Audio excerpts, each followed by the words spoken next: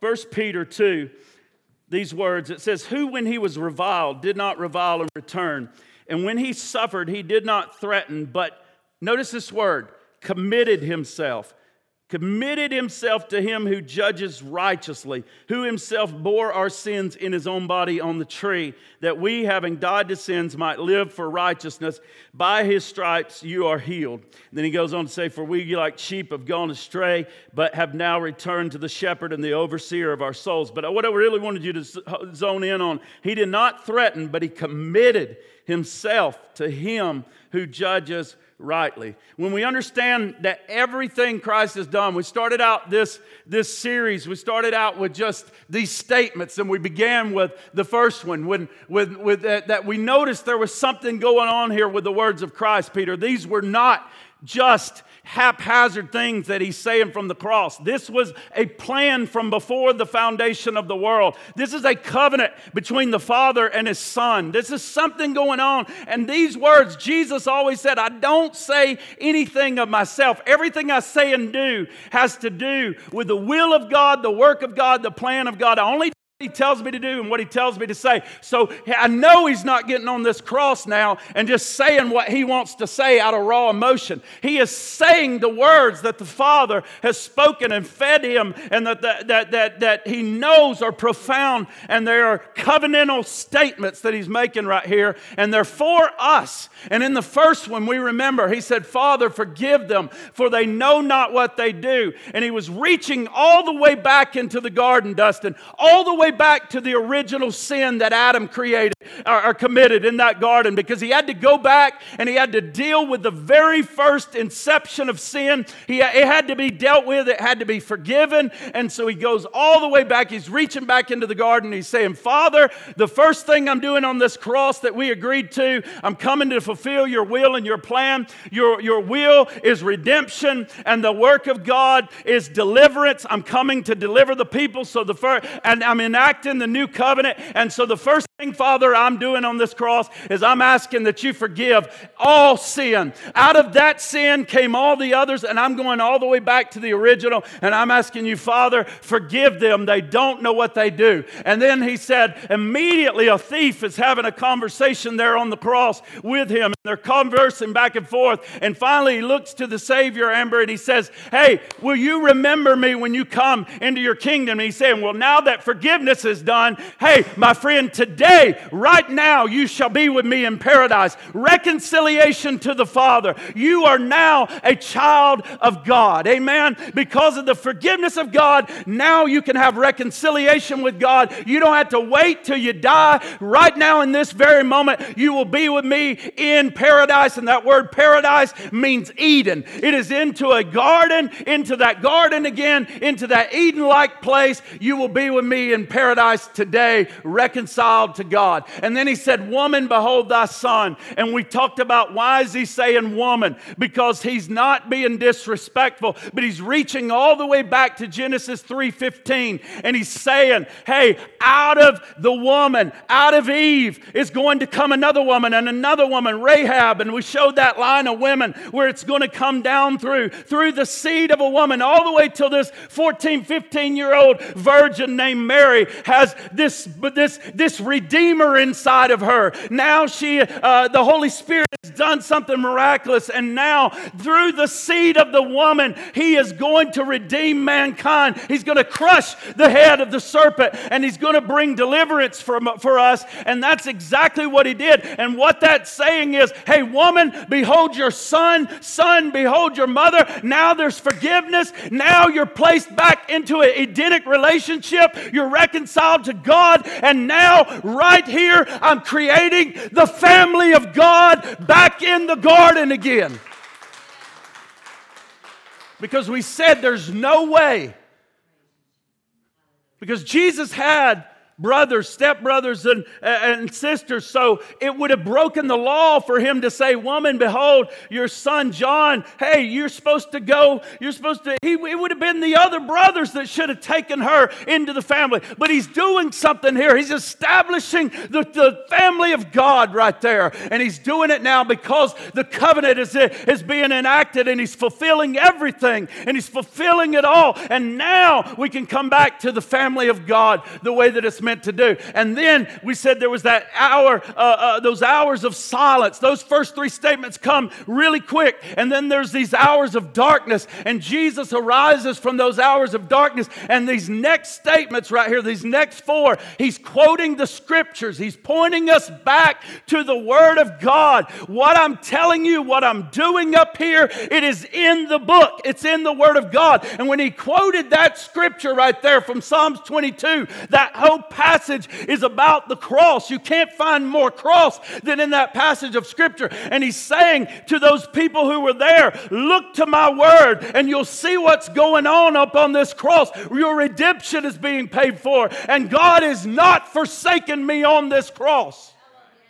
He's never turning his head from me, just like he won't turn his head from you, Peter. When you denied me, he will not turn his face from you. And Jesus looks right at the face of Peter and never turns his face from Peter when Peter fails. And God will never turn his face on his son. In fact, you read down on in the Psalms and he says, I won't turn from you. I will not. So he's quoting the Psalms. He's quoting the book. He's wanting you to go into the side of the pages to see exactly is what is happening in your redemption. The next one he quotes is I thirst. It's also in the Psalms, and he's saying, I'm thirsting. The thirst of God is for your righteousness. I'm establishing your righteousness on this cross. They that hunger and thirst after righteousness shall be filled. When you believe God, you are the righteousness of God. Amen. In Christ Jesus. It's about your righteousness. And then last week we talked about he cried out, when all the covenant is done, when everything is done, when the work is finished, tetelestai. It's the word they would have used when you stamp paid in full. It's finished. It's the word when the job's done, they would have cried out. It's the word when, that was used so often in that society. It means nothing left to do. It's done. It's paid in full. The covenant is completed. Father, everything you've asked me to do, the work of God, the will of God, it's all done. And he cries on that cross, it is finished, paid in full. There's nothing the human race has to do to please God. There's nothing you can do to buy your salvation and your redemption. I've done it all. It's finished. It's paid in full, Father. And now, John 17, all these that are mine, that I've done this for, bring them with me, that where I am, they are also. Amen? And that brings us to the last one. Because why didn't he finish there? Why didn't he just finish with that one? Because this next one is so powerful. Not only is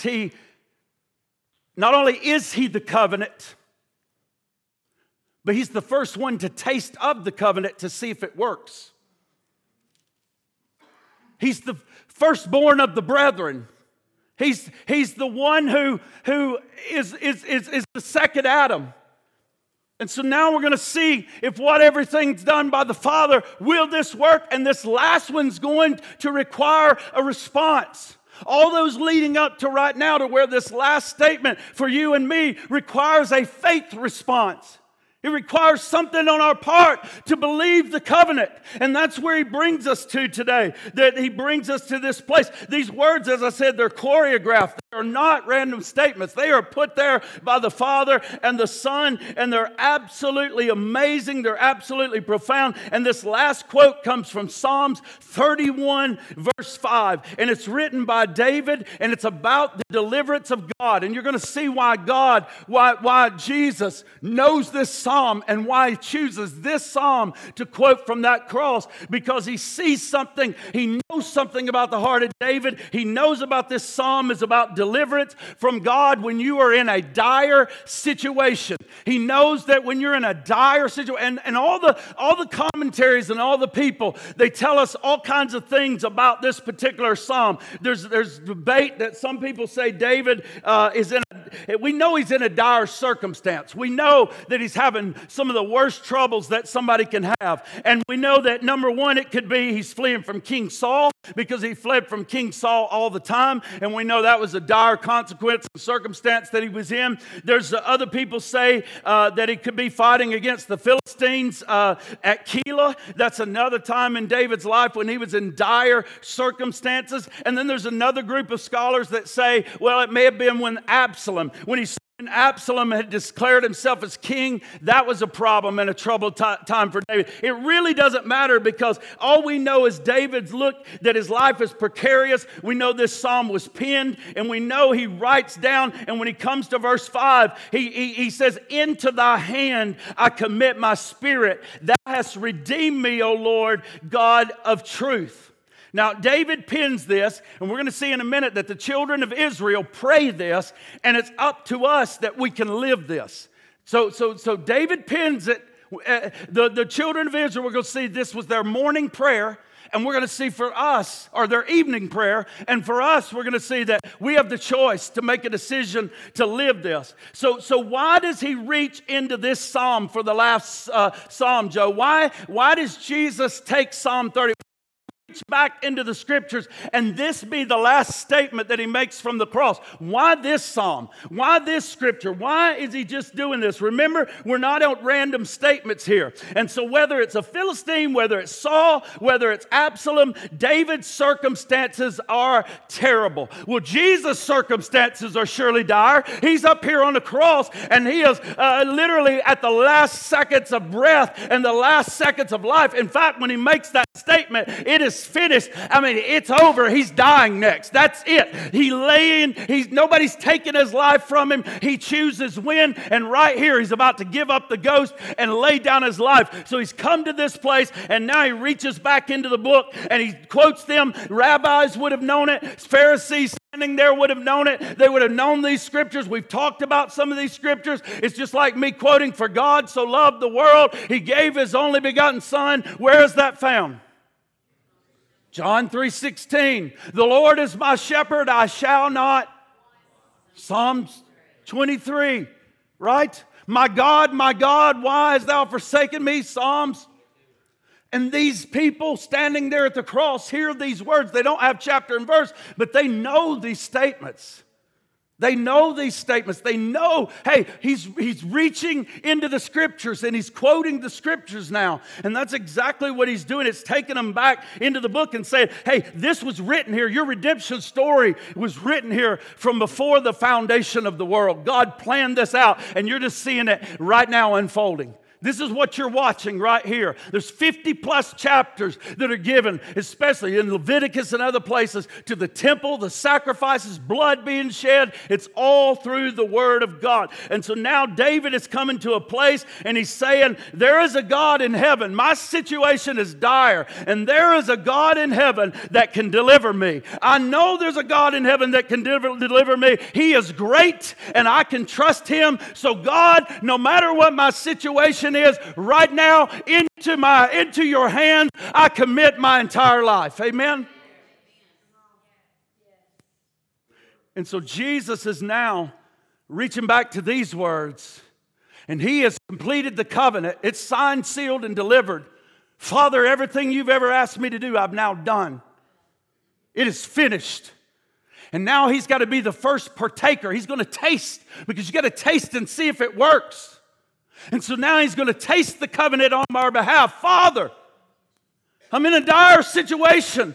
It doesn't matter how dire my life gets. It doesn't matter how dire mankind's. It doesn't matter how many times Caleb falls. And because redemption is paid for. And if he'll come to me, all who come to me, I will in no wise cast out. So Father, here I am. And when humanity is in dire situation, into our hands we commend our spirits.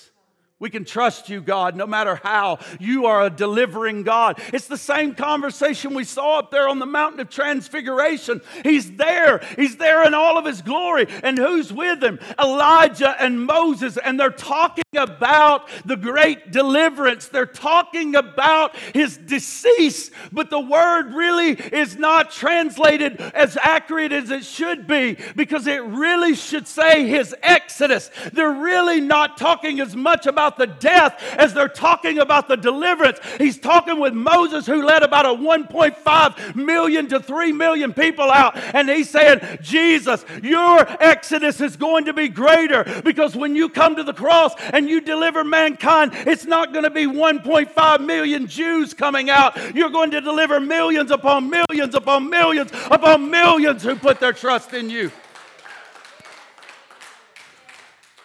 And Elijah, he's caught up in this great chariot, this whirlwind of fire, the power of the Holy Spirit. And you're going to do it by my Spirit, by the power of God. You're going to cause a great deliverance of people throughout the ages, and you're going to do it by the power of the Holy Spirit. And they're talking about His exodus. They're talking about His decease. And then so there's this awesome thing that He's showing us there. And so now Jesus is up there. Into your hands I commit everything. David commits himself to the Lord. And the reason he says why I commit myself to the Lord, if you notice, because He has redeemed me. What is Jesus doing on the cross? He's redeeming mankind.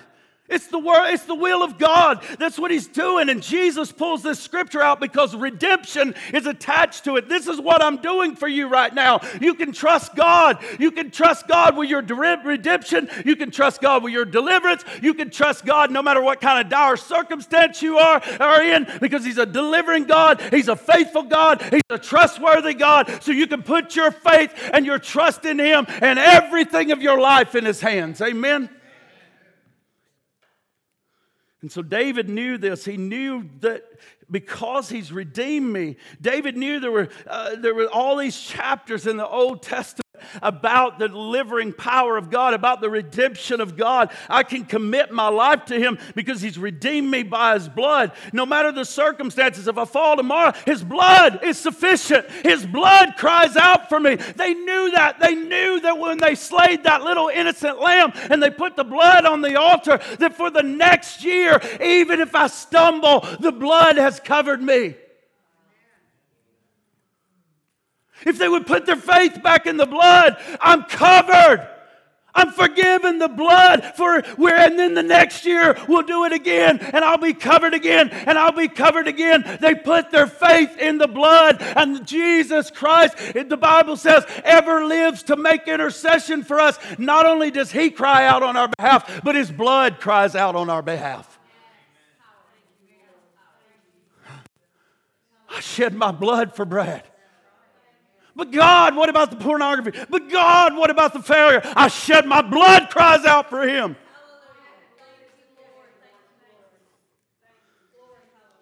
We're free because the blood was shed.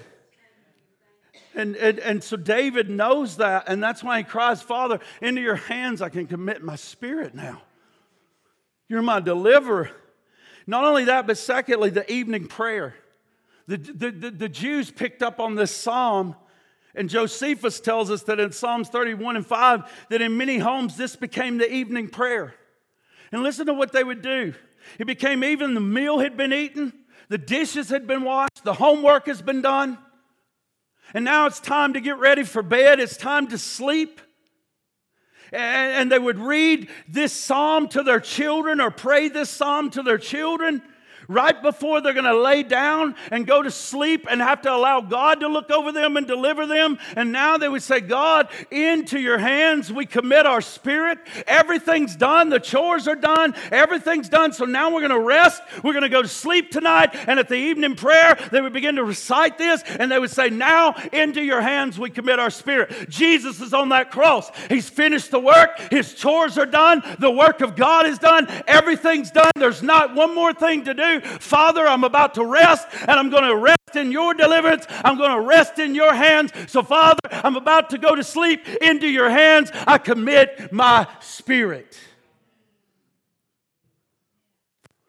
He's closing out his work, and he prays the evening prayer here.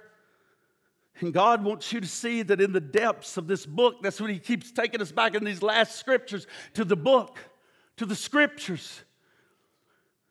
And he's saying you're forgiven, number one. You're reconciled to God, statement number two. You're children of God in statement number three. You can stand upon the word of God in statement number four. Your righteousness is in him in statement number five. The covenant is done in statement number six. And now there's no more work to do other than to believe that you can commit everything into the hands of God. In 1994, my circumstances were dire. There was nothing left that Brad could do. I couldn't buy my way out. I couldn't promise my way out. I couldn't clean myself up enough until I came to the place to recognize he's redeemed me. He's a good God. Father, into your hands, I want to put my life. Amen.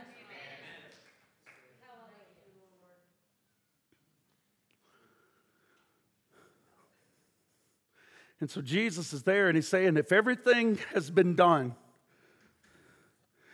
he said, if this is good, then I'll be the first partaker of the covenant.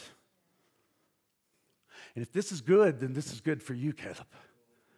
And if this works for you, Daniel. And if I place my life in his hands and I come out of that grave and he receives this, then it guarantees your eternity and your eternal life in heaven. It guarantees that there's a new way to God. It guarantees now that we don't have to go perform the law and all the Old Testament things, that's vanishing away. There's a new covenant that's being established. And now, not only do we not have to try to get to God, now the veil is rent and God comes to us.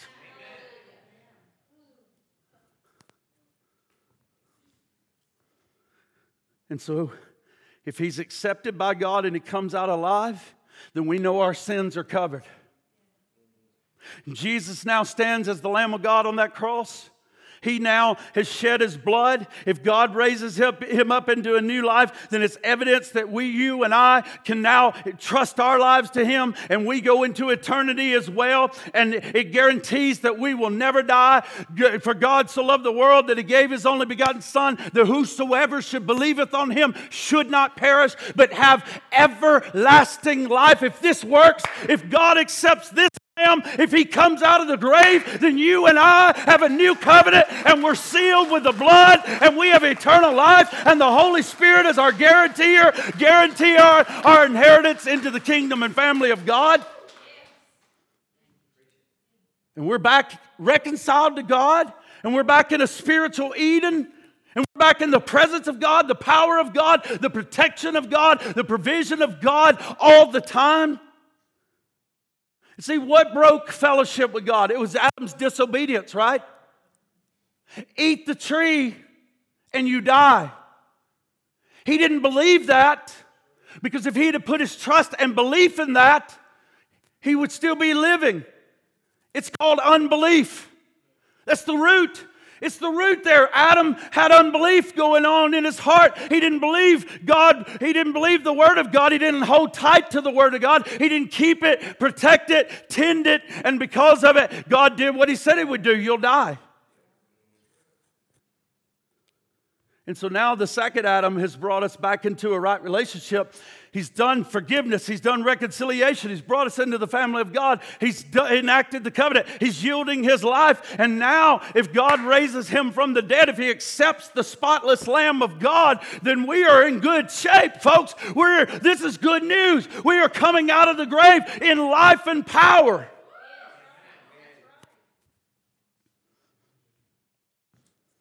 And so if we believe we're in right standing with God and all that's happened, then we also must believe that he's given this to us. Do you hear me? There's a response on your part to all these statements and to this covenant. If he's bought back your righteousness and he's done all that reconciliation, and he's done all that for you and for me, then you have to act upon it in faith. You have to believe him. You have to put your trust in him.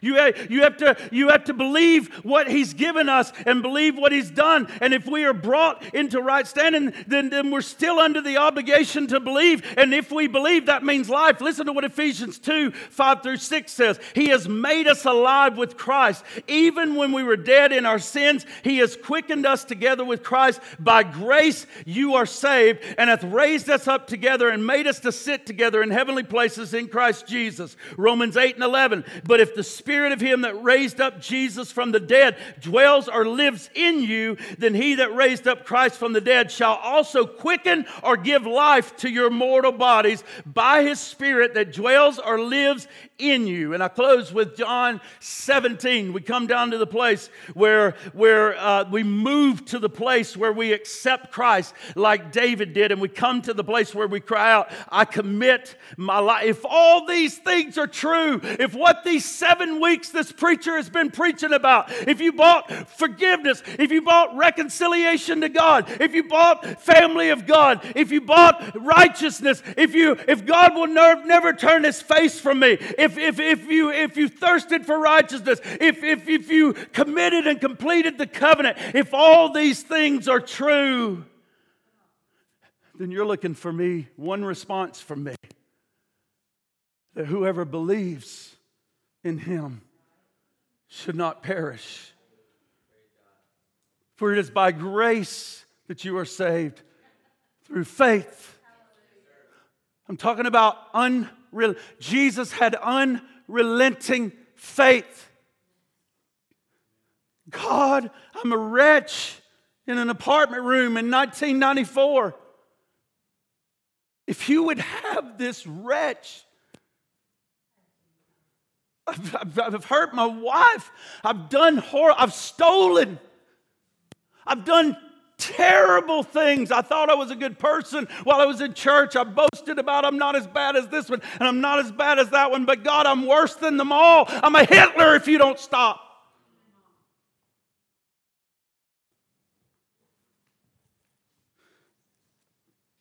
God, there's nothing else to hide or hold back from you.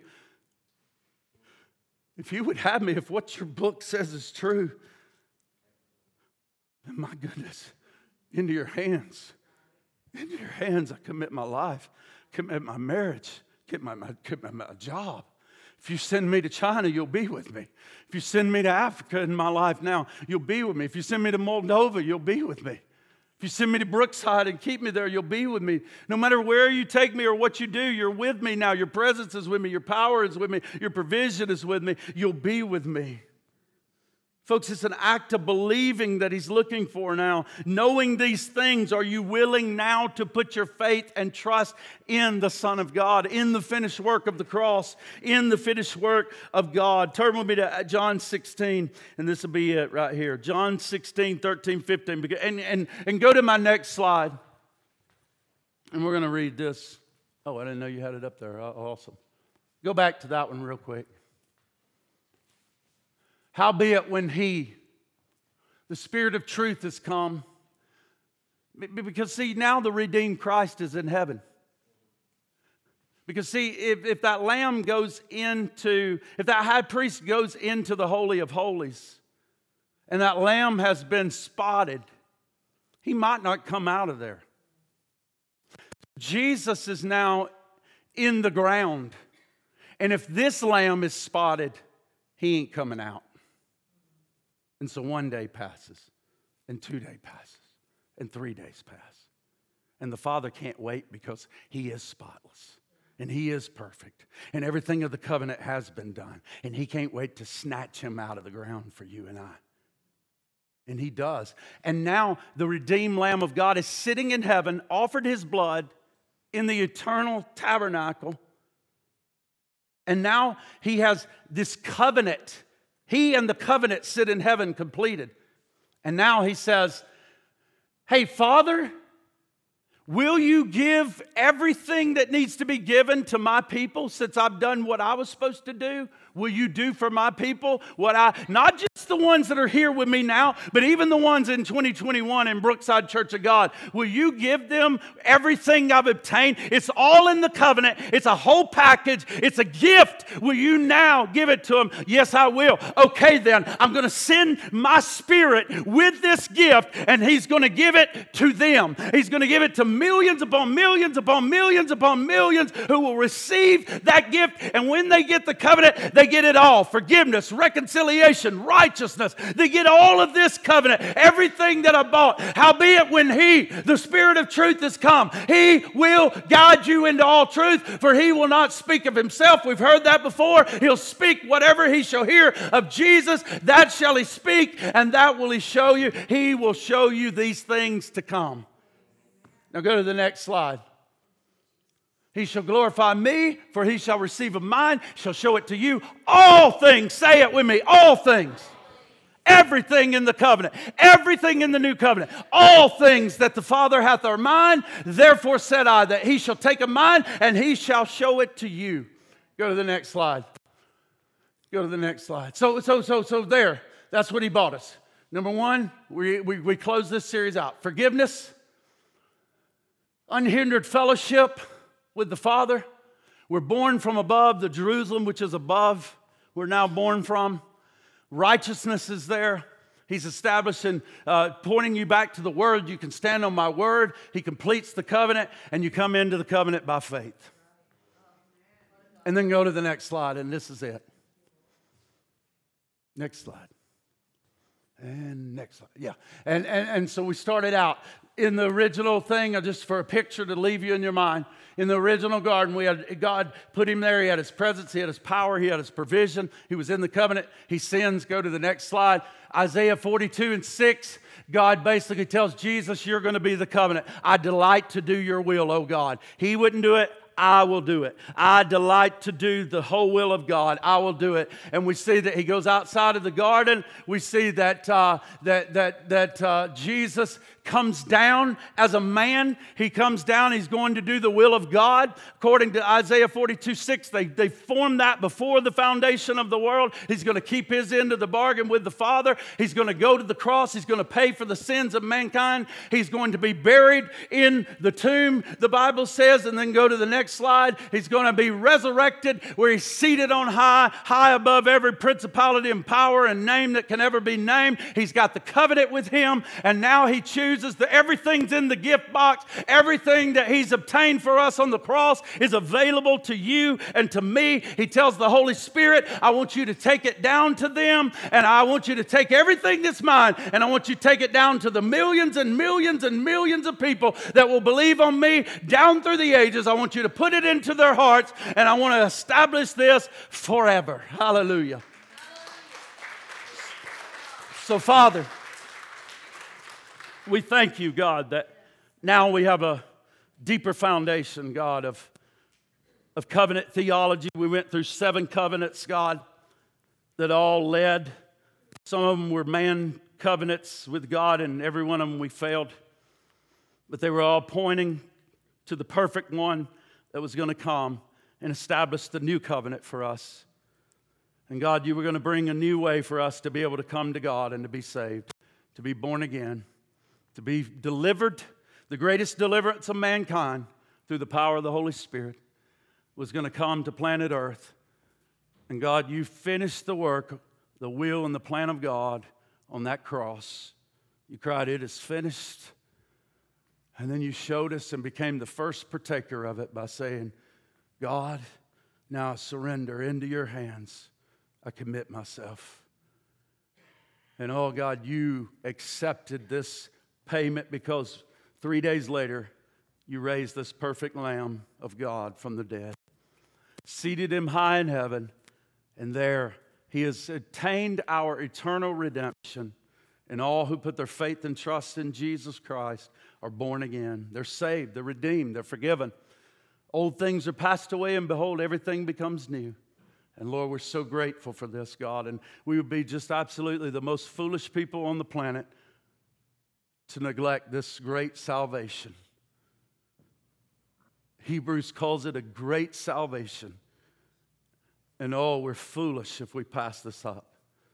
foolish, darkened in our minds by the evil one. There is but one way to God, and there is but one mediator between man and God, and that is the man Christ Jesus, who gave himself and offered himself up for our sins. Not many ways, not any religion gets us there, only one way, through the blood of the Lamb, Jesus Christ. He is God, and every knee will bow and every tongue will confess that He is Lord. Hallelujah. Hallelujah. We're going to play a song, and if you need salvation today, the greatest thing you can do is take these 7 statements and say, I've heard these cries from this cross that were not random, paying for the redemption and the deliverance of mankind. And now I'm going to follow by putting my faith. I know where I'm at. Like David, my life's in dire circumstances. I'm fearful. We're facing corona. We're facing things in our family. We're facing job situations, economy situations, war in the Middle East, war threatening our own everywhere. And our situations are dire. But David said, no matter what, you can trust God with your deliverance. And this is why. And so all who put their trust in God will never be put to shame. So if you want to put your faith in the finished work of something that's steadfast, unshakable, unmoving, secure, this is the place that will last. Heaven and earth will pass away, but my words will never pass away. If you want to be sure of eternal life, you want to be sure that you're going to make it to heaven, you're going to be sure while the kingdoms of this world are collapsing, while the governments are collapsing, while the nations are collapsing. We don't know if America will even be here in the next few years. Maybe it will, maybe it won't. Kingdoms come, kingdoms go. One rises, one falls, God says. But I can tell you this, there's something that is secure and eternal, and that's His word, that's His promises, that's His kingdom. Get into the spiritual kingdom of God and rest in that. So we're going to play some music, we're going to worship God, and if you don't come for that, just thank Him for the covenant, and thank Him for eternal life, and thank Him for what He did on the cross. So let's worship Him, and let's just worship. You can come for prayer, you can come for salvation, you can come for whatever you need in this altar. It's available in the covenant now, and it's yours, and the Holy Spirit will reveal it to you and make it yours. Go ahead, guys, let's play. Hallelujah.